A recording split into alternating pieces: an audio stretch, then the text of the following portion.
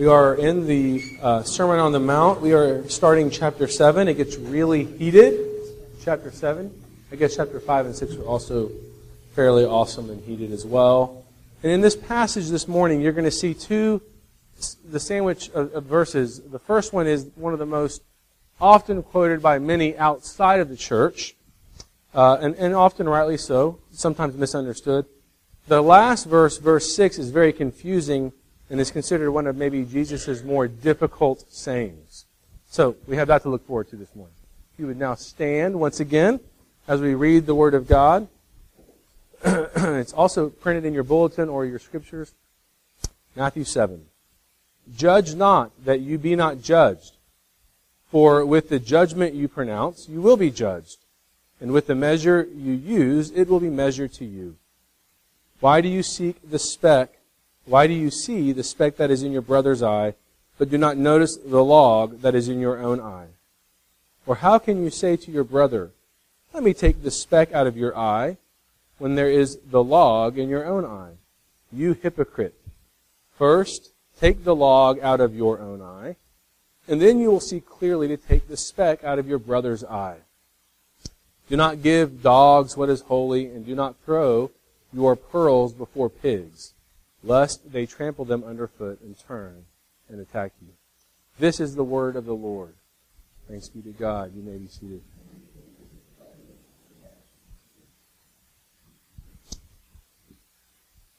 Heavenly Father, we are needy. As you, Jesus, have spoken in your word and your Spirit is present to apply and to illuminate to our hearts and our eyes, I would ask for my own heart to be softened, for all of our hearts to be softened. Lord, for those of us, maybe many of us here who are just very opposed to you for some reason right now, or those that are even not believers, I would pray your Spirit would open our eyes to see the beauty of your gospel. In your name we pray. Amen. I remember beginning a discipleship program years ago and really being excited about this program because, without realizing what I had planned, I had assumed I'd become a better Bible reader, more disciplined. I had certain expectations, but I remember the first few meetings, we kept talking about loving our brother. And it just began to annoy me. I mean, because I kind of just didn't think that was a big deal, and I felt the conviction of the Spirit that that really is a big thing. And when we come to this passage, I mean, over and over in the Scripture, but Jesus is saying, if you want to test and see what you know about the gospel, about Jesus, about the Bible, really the best way to test that is how do you approach your brother, your sister in Christ? How do you view other people, right? Are you judgmental? It's something that I think many of us are guilty of in many ways. It's very condemning, very difficult because I feel guilty of this. So let's tread into this passage. And we're going to look at two broad points. The three areas, what they are, and what's the one problem. And then we'll look at the cure. So, the three areas in this passage that Jesus gives. The first one is judging, right? He says right off the bat, judge not that you be not judged. How many of you have heard that just thrown out? You know, you're talking to somebody or you're hearing a debate and someone just says, you're not allowed to judge, right? What's going on? What is Jesus saying is allowed and is not allowed? The biggest point here is Jesus is saying you're not to look at somebody and define them.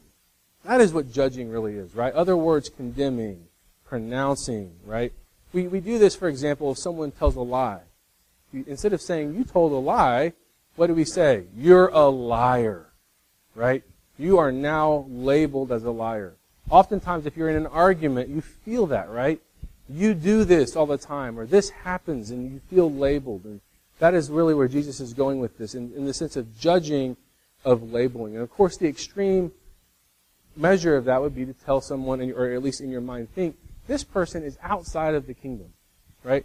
This person is not a Christian. I know their heart. That would be the extreme method of judging. But ultimately, it's a spirit of condemnation. It's a spirit of criticizing other people, but more likely labeling them. Does that make sense? So it's more than just you did this thing. But let me be clear. We have to be critical about things, right? I mean, if someone steals, you have to say, you just robbed this person. You just took this item. We have to do that, right? If someone's saying evil things, we have to say, that was an evil statement or whatever. We don't ignore those things. That's not judgmental. What's judgmental is when we then cast that person out. How does this happen? I think we read this and think, for the most part, we're safe, right? I don't really do that. Do you judge people? Who do you look down upon? Okay, here's where I think it plays into this group. Jesus is talking to disciples here. He is talking to a group of people like this group who would say, we are disciples, right?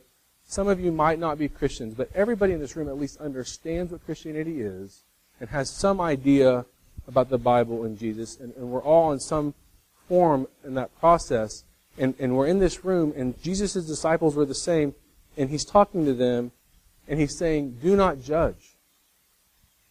Right? So how are we judging? How do we do that?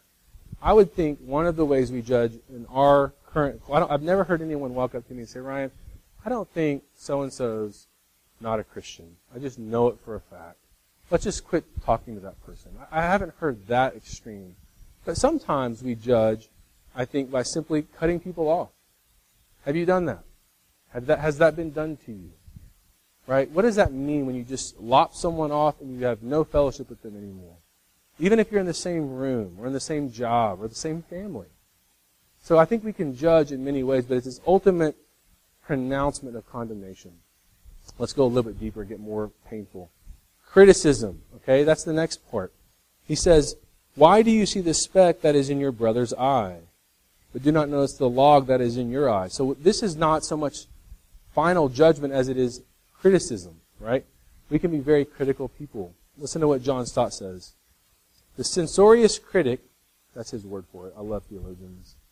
The censorious critic, right? That's an easy way to say it, is a fault finder who is negative and destructive towards other people and enjoys actively seeking out their failings. He puts the worst possible construction on their motives, pours cold water on their schemes, and is ungenerous toward their mistakes. Wow, that's pretty extreme. Like when I read that quote, it defines what Jesus is talking about. But again, I don't know that most of us are all the way there, but I do think, again, he's assuming that all of us on some level are tempted to be critical, right? And tempted to be nitpicky.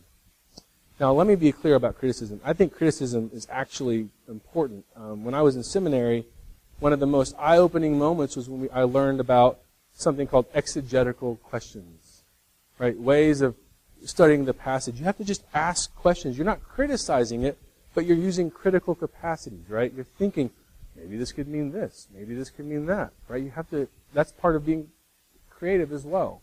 If you ever studied the creative process, you have to be critical, right? Could there be a better mousetrap? You know, that's okay to ask. Well, you're being critical. Leave it alone. Well, maybe there's a better one. I know the mice don't appreciate that, but it is good to be critical in healthy ways. It's just not good when we do what Stott is defining, of course, what Jesus is talking about, going after the person, right? Going after their source and going after their speck. We're going to talk about the deeper problem in a minute. I want to hit the third area first. And this is probably the hardest to grasp. I've looked at this passage in the past. I've looked at the commentaries. Do not give dogs what is holy, and do not throw your pearls before pigs. So the first one is don't judge. The second one is don't be critical. But what is this? Is this a third thing? Is this a new thing? Right? Some have said this is where Jesus is now swinging the pendulum. Now he's saying there are times, some have said this, there are times when you can finally say, aha, this person isn't a Christian. And then you can begin to acknowledge that. But most modern commentators are saying that doesn't jive with Jesus, and I would agree. When Jesus refers to anything like swine and pigs, he's sort of borrowing the language of the Pharisees, who are talking about Gentiles, right? Remember his conversation with the Syrophoenician woman who they have a debate about dogs. And he said, but even the master feeds the dogs below the table from the scraps. right? And Jesus turns over the moneylenders' tables where? In the court of the Gentiles. It seems strange that all of a sudden he would be saying that. I think what he is doing is he's exposing another form of criticism that we have. And that is, we think we'll give these pearls to the swine. We will help this person. We will give them the help they need to kind of launch them on their way. Think about James in chapter 2 when he says, if a brother or sister is poorly clothed and lacking in daily food, and one of you says to them, go in peace, be warm and filled, without giving them the things needed for the body, what good is that? And what James is getting at is we can often say nice things to feel good about ourselves, but we're not really getting messy. Think about it. If you we just bought a betta fish, our first pet since we've been married, the second pet. First one was a goldfish. We learned to go betta. And you have to feed that little fish, right? And it's like the biggest thing. It's like, okay, it's been how many days? We don't want to overfeed it. You don't want to underfeed it. We don't want to have, she's not in here, we don't want to have Bonnie have the experience that Coleman had, where he goes in to feed the fish and the fish isn't swimming anymore.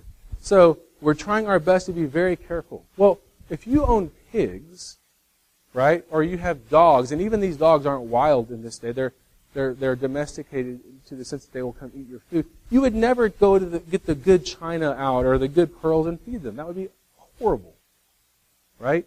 You're really just doing what you think is good for you. I gave them pearls. I don't know why they didn't like it, right? And so we're going to talk more about that. You may be questioning that, but here's the heart of the matter. All three of these things have you and myself at the center.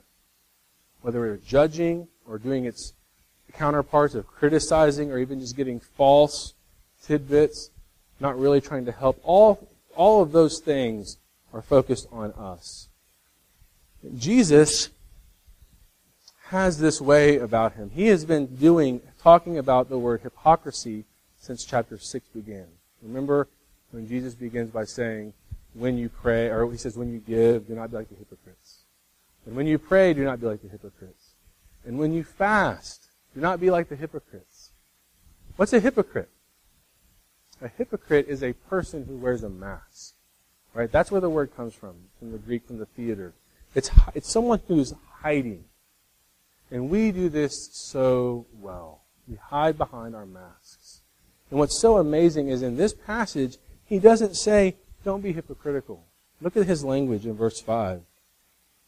For the first time since he starts the sermon, he really gets very poignant with this word. He says, you hypocrite. How does that sit with you? Is he talking to Judas? The rest of the guys are like, who's he talking to? Or is he talking to you and me? Do you believe you're a hypocrite? And I would say, until you accept the fact that your default and my default is to wear a mask and hide behind criticism and judgmentalness and even false platitudes, we are going to be a very hypocritical people. Have you embraced the fact that you are a hypocrite? Wow. Are you encouraged? Should we close it right there in prayer? Let's look at verse 5 or 4 and 5 a little bit closer. The one problem, hypocrisy. Actually, I want to start with judging. The one problem is hypocrisy, and it plays out in judging. So when Jesus says, do not judge, lest you be judged, okay, that is scary. So what we're doing now is we're working through those three things, understanding the concept of hypocrisy.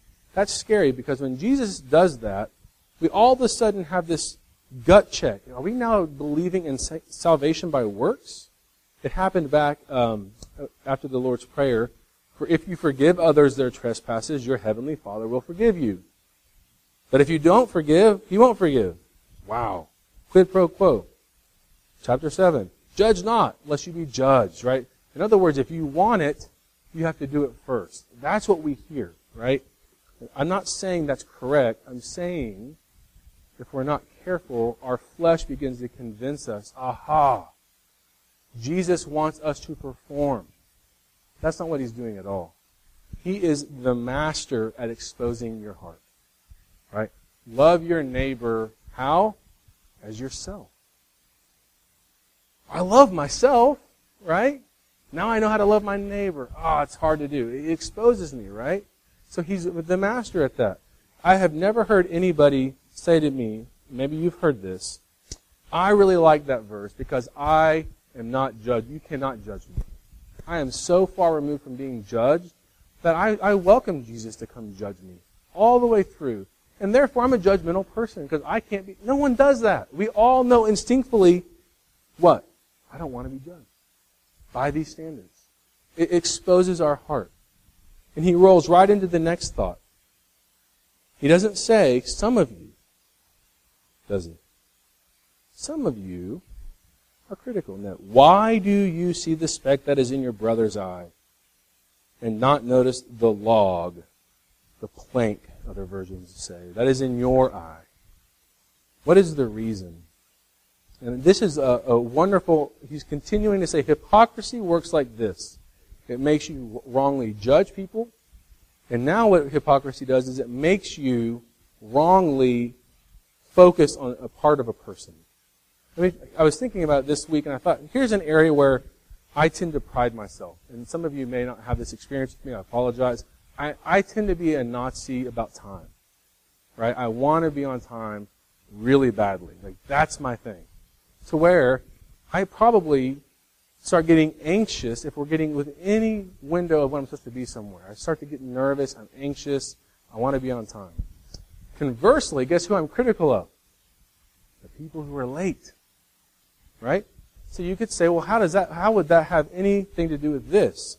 If the speck, they're late, where's my plank? Right? I'm on time. I have no faults. Because if you ask a timely person when they're being hypocritical, why do you like to be on time? What's the answer? To be polite. How many of you have ever thrown a party and liked the dude that shows up 5 minutes early? It's like, no, 10 minutes late. We have a few more things we want to do. So is it really for them? Am I really trying to be helpful? Or is my own security wrapped up in this one thing I can control? I can be on time. I don't have to put makeup on. I don't have long, beautiful hair. Usually I don't have kids in tow. I can get there on time. That's my social thing. So I cling to it because it's my one way of wearing a mask and gaining approval. It's not my only way. We all have millions of ways. But it's a primary way. But because I've chosen that legally to be my thing, then when you are a little late, I'm angry about it. It's the same sin pattern. I'm looking at you thinking if I were in your shoes, the world would have had to have ended for me to be 5 minutes late. And so the point is, in my sin, the thing that I have that looks good is actually a plank. Right? And it's what's causing criticism. And what you find Jesus doing is he's giving you a diagnostic tool. What are you the most critical about? What bothers you in other people? You know what really gets me? What is that thing? Then use that to go back to yourself. Where am I being hypocritical? Where am I having this plank? I have really good news for every one of you. You can't see it right now, but I can see huge planks just sticking out. I'm kidding. We all have planks. Right? I titled the sermon, What Color is Your, not your parachute, what color is your plank? Every one of us has a unique area, and probably several, that we completely are blinded to. Right? Why are we blinded? Because it's sticking out of your eyeball. And so Jesus is saying, okay, here's how you're going to figure it out. What are you critical about? And when you see that criticism, I'm a critical person, it begins to show where that plank is. But why are we so bothered by it? Why does it bother us so bad? Why do we put the mask on with the plank application so it snaps around the plank? Why do we wear that hypocritical mask? Why do we do that? Because it is painful to admit we need Jesus. We think, I did that in 1988 or whatever year or last month, whenever it was.